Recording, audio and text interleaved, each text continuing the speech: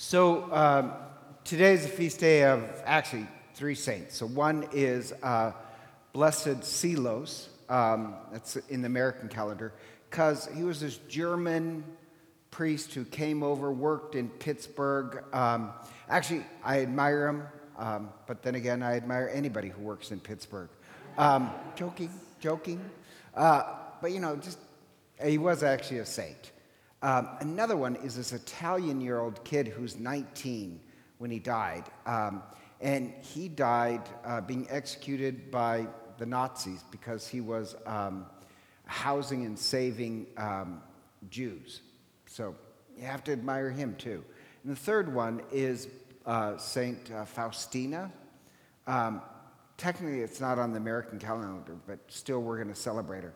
But you know what's really odd about that? Her diary. Did you know Saint Pius, no, I take that back, not Saint.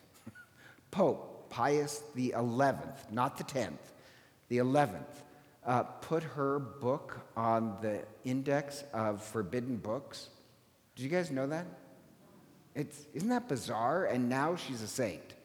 And the odd part is 11, God bless him, but he was very concerned about power. He's the one who's the Pope who lost the Vatican States because the papal armies were decimated, and the birth of Italy, they had to take away papal lands because at one time the Pope was a king, and he was really upset by that.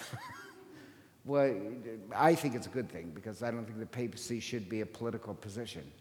But he was more concerned about power, if just being up front, and missed really a great source of holiness, St. Faustina, because he was more concerned about power. And yes, he was involved in religion, but I think he missed the boat a little. Just saying it can happen, because that reminds me of today's gospel. Because in today's gospel, you have this contrast between Mary and Martha. And what I don't like is people saying, well, Martha, and this is true, Martha symbolizes diaconate work.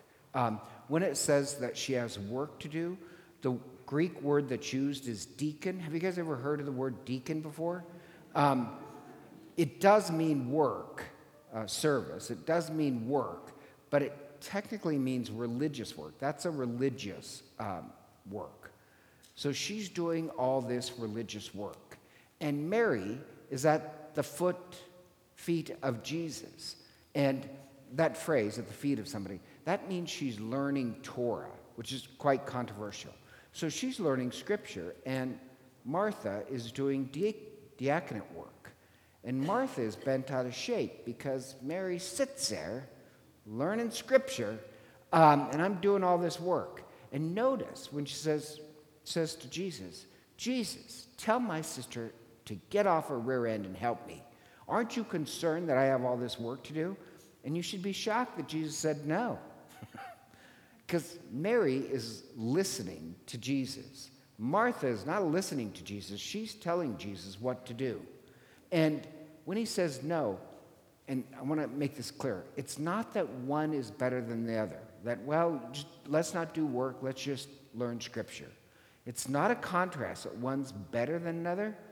It's not that they're doing different things. It's the problem is that Martha's missing the one thing that gives its meaning. And that the same, you could do all this religious work and it should put you in contact with Christ. And Martha's doing it, but Martha's doing it out of a sense of power. Notice it's Martha's house. It's Martha who has a sister named Mary, not Mary who has a sister named Martha. It's Martha, Martha, Martha. She's doing religious work because she gets to be in control. Does that make sense? And Mary just wants to spend time with Christ. So it's not that they're doing different things.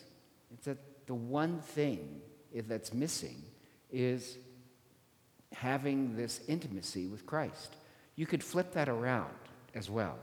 You could have somebody who's been studying Scripture, but they study Scripture for ego and but never really encounter Christ. Versus somebody like Mother Teresa who could do a lot of diaconal work, and yet everything she does is an encounter with Christ. Does that make sense? So it's not what the work is. It's that whatever you do, scripture study, religious work, it's all an encounter of Christ. If you make it about you getting power, aren't you really becoming like Pius XI? And you might miss the holiness that's right at your hand. So for us, like Martha has a conversion. And this sounds kind of strange. I'm thinking we should play the role of Martha and let Christ convert us, that whatever we do, study scripture, work for others, it all becomes this contact with Christ and not with our own ego. Then everything we do is really, we find the divine in everything.